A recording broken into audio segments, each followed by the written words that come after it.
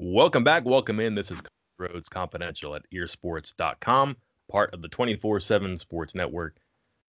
Going to go around the horn today with the newly acquired Will Aldridge. Will, welcome in. How are you? Thank you, man. Former student. Well, you're a current student. Current student, former student with you, though, 2 years ago. So Not a lot of excited people to be here and talk some baseball. Not a lot of people bragging about that, by the way. So good.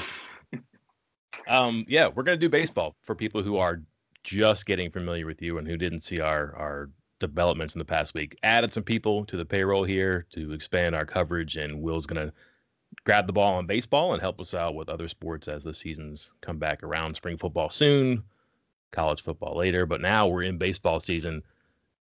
And much like basketball and football season, gets bit by the COVID bug and on the bench for a week here at a really weird time. You can explain this, Will, but baseball in February and March is difficult here. Just when maybe they're getting going, a really promising end of a weekend, I guess. Coming home, fans maybe 3 games, and then bang, you're on the bench for 7 days. Good thing, bad thing, TBD. What do you think? Well, it's tough. It's tough because, through 7 games, we're 4-3. This is the 5th season in the last 6 years that we've had a winning record through February. So that's a pro. But with such a young team, I mean, we're looking for reps right now. We're not a team down in Georgia that's, we haven't been outside since November. So we need live reps on the turf. And I think you have to take the first 7 games of the season kind of for a grain of salt. Just because, such a young team kind of still coming into their own, still figuring out positions, especially with some of the injuries that we've learned about in the last couple of years, last couple of days. But yeah, I mean, I think we're at a good spot moving forward, and not a bad spot for a pause, I don't think. Well, if they are dinged and nicked and strained and pulled or whatever for positions or arms or anything like that, this gives them some time to recover. But maybe there's some more practice time in here. Trouble is they're practicing where they were hamstrung before, because practicing inside is not like practicing outside. You never know in March, are they going to get snowed out or rained out too? But here's another question for you. They were scheduled to play 48 games. You can play up to 56. So they had 8 blanks. Now they have 11 blanks. Will they, should they, could they add games, whether it's for a midweek series, a bunch of midweek games? Could they fill up a weekend at some point? How important do you think it is to get back some of this baseball that they've lost and that they may yet play but haven't scheduled when it comes to postseason time? I think it's important in terms of getting reps, live reps for some of these young players. But at the end of the day, we've been talking all about, basketball gauntlet, but I think what's kind of slept on right now is the baseball gauntlet, the Big 12. We got some really good juggernauts this year. We got, a series against Oklahoma, Texas Tech, TCU, Texas, all these ranked teams. So in terms of resume, I don't think these games are important in that sense, but in terms of getting reps for the younger players, I think it's going to be really important moving forward with this class. We've seen some freshmen, a couple transfers so far, and this time of year is often about new names, and there are quite a few, obviously. Who has gotten your attention? And for someone listening who, I don't know, maybe they would have watched some games this weekend, but certainly will pay attention once the team gets back in the field, some names that people might want to get familiar with from the freshman class or the group of transfers who are here now. Well, so last season, we had a new class come in. We've had the last few years, it's been, top ranked class in WVU history. So there are a lot of good talent that can come in and play right away, especially some of the players freshmen last year that didn't necessarily have that much of an opportunity. So, when we're talking about freshmen and second year sophomores, players who didn't get that much time last year, I like Matt McCormick, first baseman, catcher, kind of a power hitter. To give a comparison, I see as somebody kind of like an Evan Gattis. People follow the National League. And then when we look at freshmen this year, we have Ben Abernathy, kind of play anywhere defensively, super utility guy. McGuire Holbrook, who hasn't gotten a whole lot of playing time, power hitting catcher. I think kind of the next guy up after VI. And then Mikey Kleska from right here in West Virginia. 3 guys that I think are going to have a really bright future. And then it's tough to ignore the big home run to kind of stunned Bryant at the end of the game there, Nathan Blastic. So I think those are some guys to keep an eye on moving forward. Let's stop right there. Blastic was kind of one of those people who was a really good player from not too far away. I believe one of the top 5 or 6 players in Pennsylvania, top third baseman, and they're looking for obviously a spark from some young people because they have some holes right now because of some issues we do and do not know everything about. Injuries, maybe COVID, obviously some issues. And man, it's great to win 2 out of 3 in a weekend, and they get that home run, a 3-run homer. I believe it's a pinch hitter, right? And then they go home, big win, go 2-1 instead of 1-2. That keeps them above 500. I think there's a difference between being 4-3 or 3-4 when you have so much time on your hands right now. You'd be regretting that bad weekend. I don't know. Maybe we'll know more in a month from now, but that at bat, that win, how important do you think that was? I think that was huge, especially knowing now what we know, where we didn't have 8 to 10 guys that entire trip. I think that gives it's tough to say momentum because we're going to have this big break. But in terms of morale with the young guys, they got in there. They got probably made more playing time than they thought there were. There were 8 to 10 guys that didn't even make that trip. So I think for them, I think they have to be looking pretty good moving into this break. Yeah, and if you figure you're a young guy, you probably can't wait to get out there and do something like that now because you saw Blastic do it. Hey, why can't I? Why can't he? Why can't a bunch of us do that and really lift this team up to another level too? No Hudson Byork. No, he's the transfer from Wofford. Wofford, right? Yeah, Wofford, yeah. I always forget. Didn't have him. He'd been your leadoff guy, played a couple of different positions. Didn't have Tyler Dones until a pinch running appearance. He's your second baseman / shortstop. Didn't have Paul McIntosh, catcher DH, heart of the order guy. And they still win 2 games. They had plenty of offense in one, certainly rallied well enough in another one to get their 2 wins. You're going to have to find different ways to win games here. Maisie is typically small ball, bunt, uses speed, but early in this season, a lot of extra base hits, finding ways to rally and get runs too. A lot of homers, it seems like, for this part of the season too. What did we learn through kind of a weird series, but also kind of a herky-jerky 7-game start here? Well, like you said, we didn't have Dones and we didn't have McIntosh. Those are 2 kind of cogs in the top 4 of the order. So I think we learned a lot about some of the younger guys that if we need them, which we probably will later in the season, especially some of these young pitchers, I think they now see that they can step up and make an impact right here in their first season. Pitching has been iffy. They've had good bullpen work. They've had not so good bullpen work. They've had really good work so far from Jackson Wolf. That's probably not a surprise. I think a lot of people maybe expected more, or maybe not quite as much struggle for Carr, for example. And then you've had Tyler Stretche for one start. They've used a junior college pitcher for a couple of starts here. You're going to have to figure this out as you go along. But how does their rotation look, and who or what sorts out the bullpen? This episode is brought to you by Progressive Insurance. Whether you love true crime or comedy, celebrity interviews or news, you call the shots on what's in your podcast queue. And guess what? Now you can call them on your auto insurance too with the Name Your Price tool from Progressive.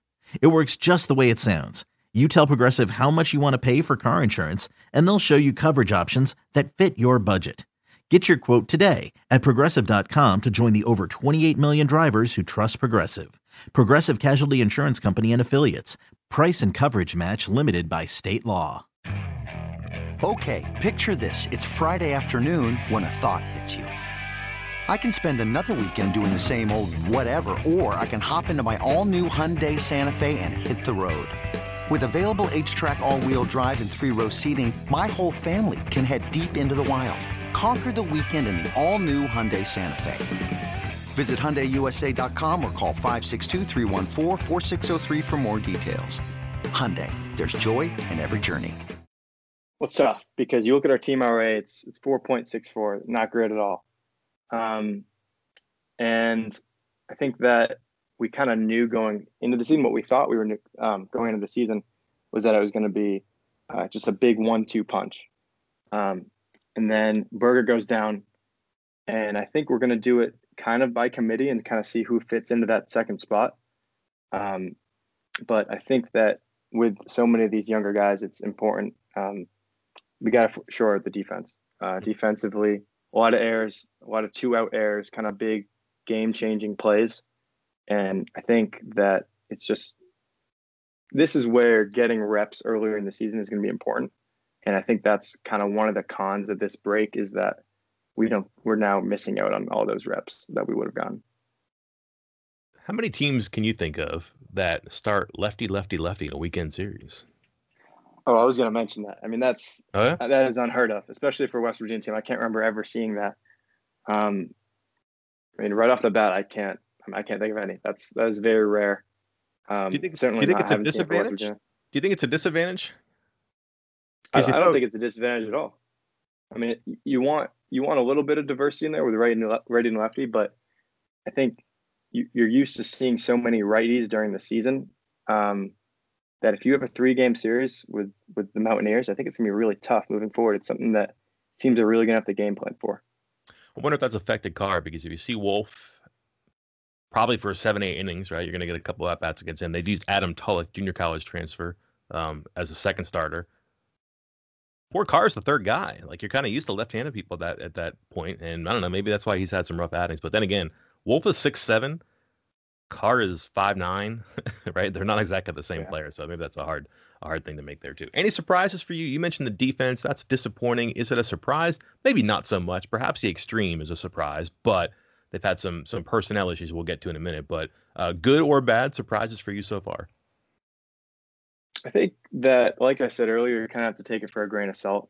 The defense, we haven't been outside that much. We're still kind of getting our legs underneath us. We've been in, the IPF all offseason. So it doesn't necessarily surprise me. Historically, we've kind of had just a barely above 500, like a 4-3. I think we're right where we need to be moving forward.